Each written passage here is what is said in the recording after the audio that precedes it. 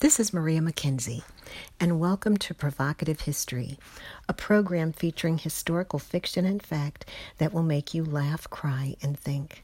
It's been said that beauty is painful, and today I'm going to take a look at screen goddess Jean Harlow's hair regimen. Jean Harlow was the sultry actress of 1930s Hollywood, who is quoted as saying, "If it wasn't for my hair, nobody would know I'm alive." If you've never heard of Jean Harlow, she's the original platinum blonde and blonde bombshell. I got to thinking about Jean Harlow not long ago while I was using bleach to do a load of laundry. I've never dyed my hair, but I did chemically straighten it for decades. But I stopped doing that about 4 years ago because I decided I didn't want to use chemicals in my hair anymore. But check out the toxic regimen Jean Harlow subjected herself to each week to maintain her platinum tresses while a superstar at MGM Studios. "I used to bleach her hair and make it platinum blonde," Alfred Pagano, hairdresser to the stars, once said. "We used peroxide, ammonia, Clorox, and Lux Flakes. Can you believe that?" Well, I do believe that, but it's mighty hard to think that Harlow would have subjected herself to such a painful process.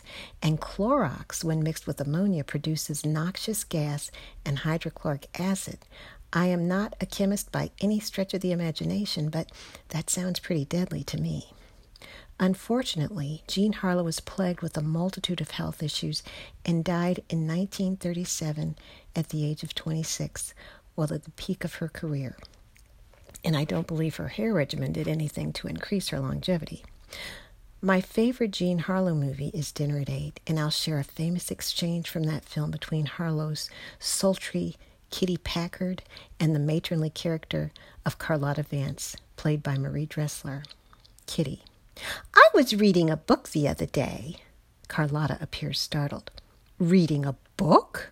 Kitty: "Oh, yes, all about civilization or something, a nutty kind of book. Do you know that the guy said machinery is going to take the place of every profession?"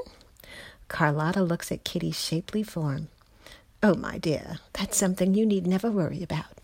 I love that exchange. It's so funny. Now, Dinner at 8 was made in 1933, and in 2018, machines have certainly taken over several professions, just like Kitty said. When was the last time you called a customer service line and actually spoke with a real person? And remember full-service gas stations? Those don't exist anymore.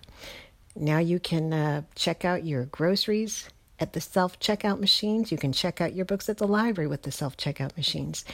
And for doing research, instead of asking a librarian, you can use the internet. Now, when I stopped working as a librarian back in 2001 to raise a family, talk was that in the near future you'd be able to read a book on a computer. And I thought that sounded pretty ridiculous. But what did I know? Well, that's all for today. So thank you so much for listening. And please visit my website, www.mariamckenziewrites.com. Read previews of my books and drop me a line anytime. I would love to hear from you. Until next time, this is Maria McKenzie, and you've been listening to Provocative History.